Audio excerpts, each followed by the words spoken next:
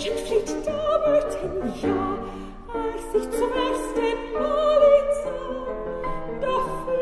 is first and foremost an act of joy. And I've been blessed, very blessed. Welcome to Taco Talk, a podcast series that spins tunes and tales with members of the American Classical Orchestra and beyond. Hosted by Thomas Crawford, Artistic Director of the ACO, each episode takes a unique and intriguing glimpse into the world surrounding historic performance. Welcome to Taco Talk. I'm Tom Crawford, the Artistic Director of the American Classical Orchestra. It's my great pleasure today to welcome the soprano, Julianne Baird. Welcome, Julianne. Thank you, Tom. Glad to be here. Great to have you. We've had such a distinguished career, and we've chatted a bit, and it occurs to me that you, maybe like Mark and I, have contemplated over the years that we love all kinds of music. We're good at performing all kinds of music.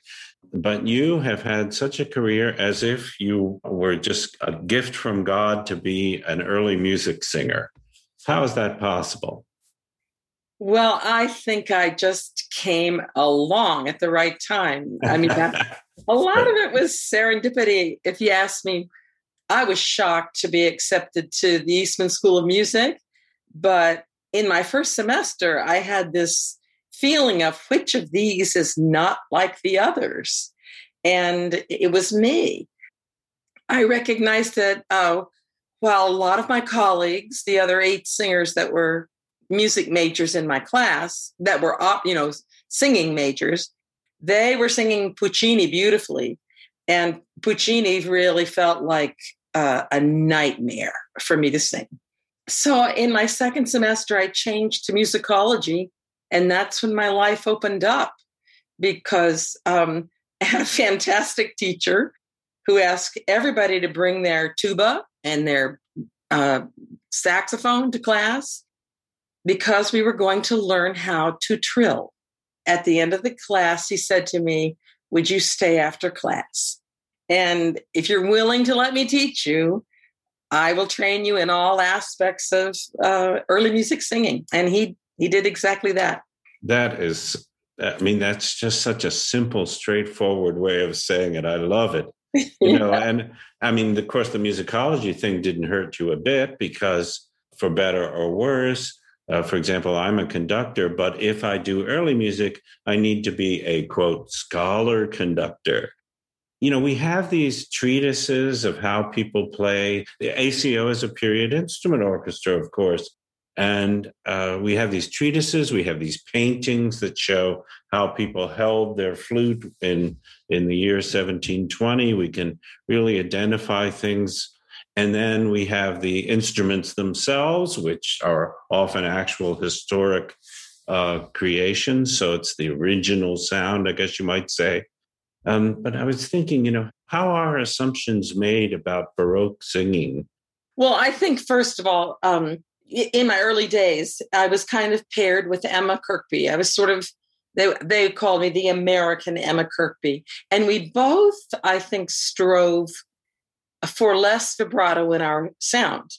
Although I've thought a lot about it over the years. And one of my best friends wrote a 50-page tome, a real academic study of non-vibrato and vibrato. And the thing is, both have existed throughout time. You can go back to Pretorius, and he'll tell you that the best kind of boy's voice is schwebend und bebend, which means quaking and shaking. So when he was picking his boys for his boys' choir, he wasn't looking for straight tone. He was looking for an ease of production. Well, where do you think we got this straight tone sound for Baroque singing then? I think it comes from the dissonance and also from honoring the harmonic patterns. So, for example, the appoggiatura, it literally means to lean against. And the appoggiatura is almost always dissonant with the harmony. Absolutely. And so how do you lean Do you just vibrate bigger? Probably not. You probably actually really don't vibrate as much on the dissonant notes. Similarly, I can tell you, because I've judged so many competitions, if I hear a singer who has no concept of when to use and when not to use vibrato, like, for example, if every long note vibrates the same way, I'm done. I've lost interest in that singer immediately. Well, I can tell you, and having worked with some top violinists with modern violin, it sometimes seems like they're vibrating every 30-second note, fast passage. It's just ridiculous how vibrato got out of hand. But I mean, Partitura is going to be dissonant. Didn't we really associate so much straight tone with the early music movement? I mean, yeah, until we figured it out, at least until I figured it out, because I liked my vibrato. My vibrato was, luckily, I still can take it in and out. Some people, as they get older, don't have that choice anymore. They vibrate no matter what they do. They've lost some control of that vocal function. Interesting. Well, I wanted to ask you too, that I'm not a singer, but I've always loved singing and have had the pleasure of being with lots of children's choirs. I can attest, as a kind of objective choir director, observer of hundreds of children who've come into my studio, that some children develop a natural vibrato. It seems like it's part of the body. It's part of physiology. Well, there are 3 ways to make a vibrato. One of them is extremely healthy. It's when a slight rocking of the cricothyroid happens, and that's throat vibrato. You also have what a string player might call Bebung, which is belly vibrato in the scene. Like, do you know Cantata 51? Sure. Wir beten, the second movement. If and the strings have wah, wah, wah, wah, wah. It's all on one bow. The singer can do that too if she pulsates from her diaphragm. So you get wah. And people like Luciano Pavarotti very quickly learned that he could speed up his vibrato, like at the end of a fantastic aria, to make it like a vibrato crescendo. And so a lot of young Met singers, male singers in particular, have picked up on that technique by listening to Luciano. I never heard that. Nobody ever talked about it, but if you listen, you'll hear it. He had the ability to speed that vibrato up at the end of a high note or the last note. Likewise, the third kind, not healthy, tongue vibrato. You know it the minute you see it because something is moving below the chin. There's a wiggle going on. That is an absolute indicator of a vocal tension. So 3 ways to make vibrato. Learn something every day. A person who's traveled as much as you have and has worked with so many great musicians, I enjoy talking with you about stories that are beyond the music. There's just so many things. And first one was that story you told me about Cinderella, your Cinderella story. Right. Yeah. Well, I happened to be singing with the Mark Morris Dance Company. And as I remember, it was Isis and Galatea, which is not a terribly long work. And I spent a lot of my New York career sitting in train stations waiting for, I would miss the last train home and have a 2-hour wait till the next one. But I had calculated that I could get to the train if I took my flowers and walked right out of the concert hall. And I did. I ran down the stairs, got to Penn Station, zipped right on the train as the doors closed, and I settled into my chair with my flowers, my concert dress still on, all my bling, concert jewelry, and started to read my book. I was so glad I was going to get to read a book and be home in an hour and a half. Suddenly I realized that there's a sort of weaving gentleman, maybe 30 years older than me, hanging on for dear life with a scotch in one hand. And he clearly wanted to chat me up. So, what's with the posies, lady? And I explained I just come from singing an oratorio, and he knew what that was. His mother, he said, had taken him to opera when he was a young boy. But the more he talked, he told me how he could read palms, and the more suspicious I got as to what was really going on. So finally, he said, "I'm a great philanthropist." And I thought, okay, now we're really talking malarkey. And so I said to him, oh yeah, I bet you are. If you're such a philanthropist, why don't you give Rutgers some money? So he gave me his card. And sure enough, he owned Comcast.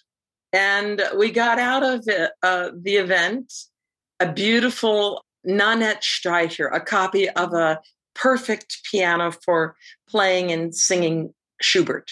And I used that piano. I made maybe 6 or 7 recordings on it. And Rutgers, of course, wanted me to go for the gold and go back for like $500,000. But I wasn't really quite ready to pay that price, if you know what I mean. You're listening to Julianne Baird on Taco Talk. We'll return to the conversation shortly, but first consider helping us bring you tunes and tales from the world of the American Classical Orchestra and beyond. Look for the donate or support ACO button on email you've received from us, on our podcast page, or on our website at aconyc.org. Thank you for listening and your support.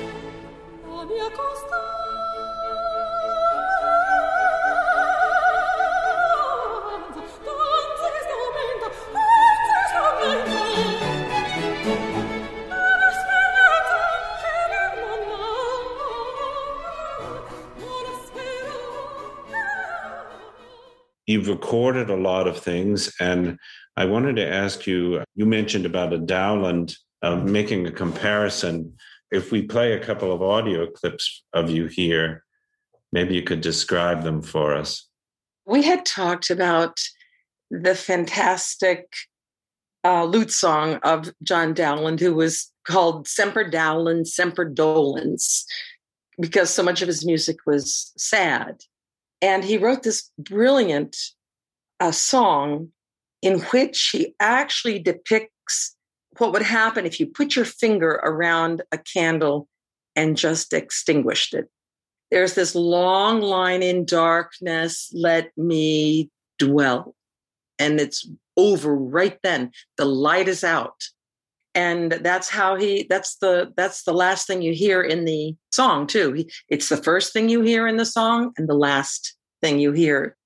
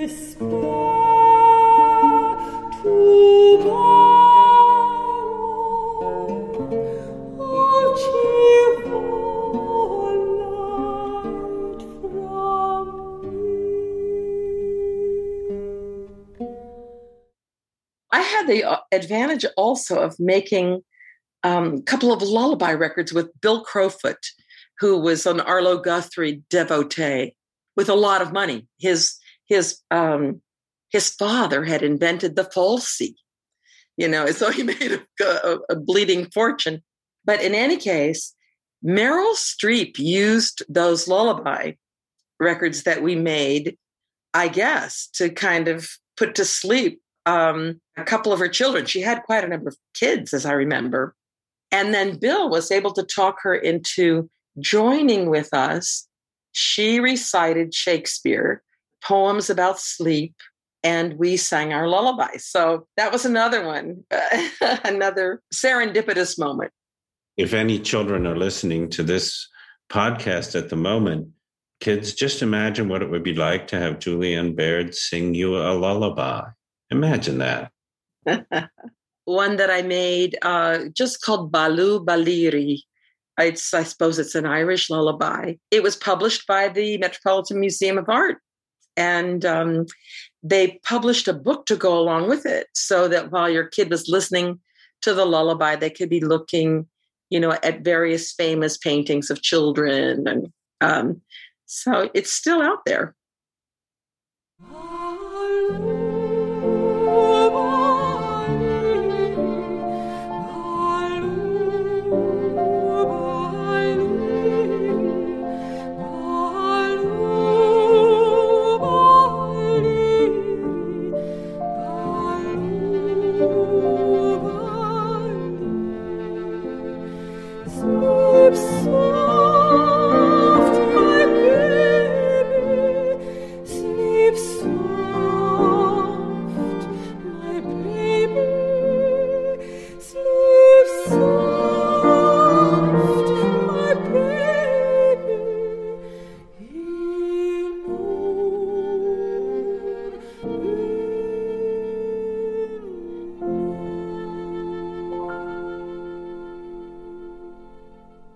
My latest recording coming out in June is going to feature songs of the grandson of Felix Mendelssohn, Albrecht Mendelssohn. The musical genes stayed alive through those two generations. And it seemed like everybody he fell in love with, he wrote a series of love songs to. And the most recent bunch of them was discovered in an attic in Washington, D.C., his young law clerk at the Versailles Treaty. And we're talking that's 1917. He was a lawyer for the Versailles Treaty. It had been passed down with the covered in brown paper and the words "destroy upon my death," because in that packet was pretty much the revelation of the fact that there was an illicit love affair between Albrecht Mendelssohn and this young law clerk of his. But we recorded them June 2 years ago, and they're ready to come out on Naxos. What are they like? They're like Strauss. They are like Richard Strauss. Wow! So they sound modern, I guess. Yeah. Yeah, I was really glad that Eastman, that I learned a lot of lieder, both in Austria. I had a lieder class 2 times a week at the Mozarteum. So I sang a lot of lieder there, and it helped to have that background. Let's listen.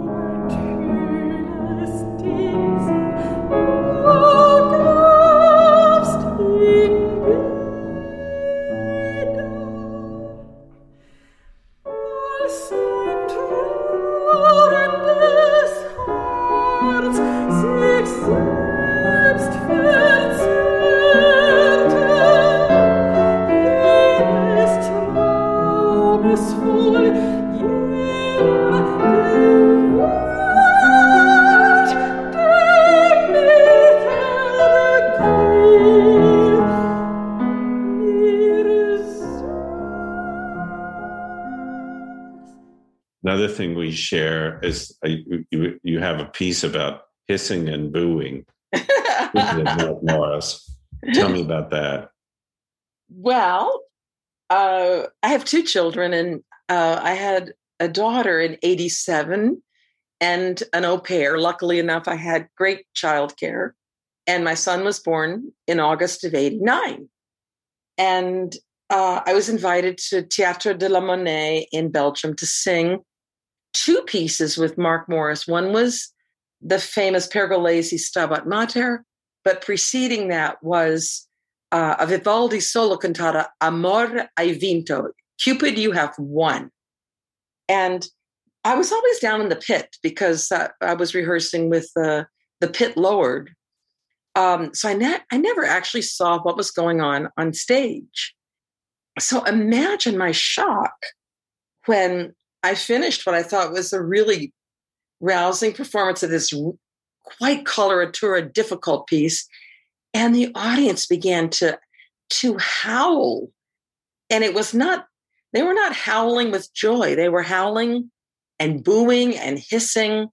And I was completely confounded until I turned around and realized that the dance had been performed completely buck naked. We're not talking any covering.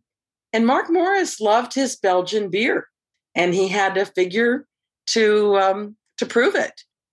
And he had replaced Maurice Béjart at the theater as the master of dance for 3 years. And the Belgian Catholic, very, very conservative audience, absolutely despised him.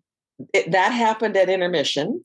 And then at the end, we were all pulled up on stage as the audience booed and hissed and howled.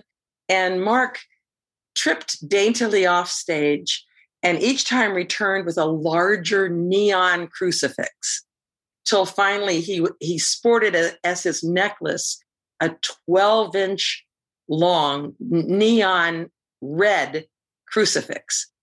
And when we went off stage, I said, Mark, it's clear you're egging them on. And he said, this is how I survived, Julianne. I've got 2.5 more years here. Well, you talked about children too, your children, and taking them on tour. I mean, why not? You were a young woman. You had these children. You weren't going to leave them in the States, right? I mean, how did you manage that? I mean, you had a varied reception to bringing them, right? Oh, I certainly did. In fact, when I got to Belgium, I happened to have a girlfriend who was a music librarian, and she said, no one has ever had a baby in the opera house before. She said, I'm going to watch him for you, and you'll put him in the opera director's office, but no one can ever know that there was a baby in his office. And my friend furthermore told me that if divas have babies, they certainly do not nurse them, because it was against the whole French culture.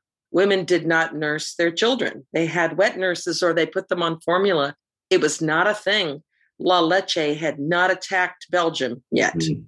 So I broke several, codes of behavior that I wasn't even aware of by bringing my son. But luckily, 2 weeks later, my husband came bringing my daughter, and we happened to be there when the Berlin Wall fell. It was really a spectacular time to be in Europe. Yes, and your children would never forget that. No, they won't. For all of you who are listening, and the guests we've had on these Taco Talk podcasts, Julianne, you probably do have the largest discography of anyone we've had. And so I can definitely commend all of your recordings for people. And as soon as you stop listening to this, click on Julianne Baird and pick one of many beautiful things she's done. Really, thank you. Oh, my indeed great pleasure. Singing is first and foremost an act of joy. And I've been blessed, very blessed. Well, you not only had a beautiful instrument, which you were born with, but you brought so many other human resources to it, the musicology, the huge variety of interests that you had. It's really been a great gift to all of us. Beautiful. Thank you so much. My pleasure. I'm producer Mark Zaki, and you've been listening to Taco Talk. If you're interested in historical music performance and music in general, I encourage you to subscribe so that you can hear all of the other interesting episodes that we have coming up. To learn more about the American Classical Orchestra, please visit us on the web at aconyc.org. Thank you for joining us, and we'll see you next time.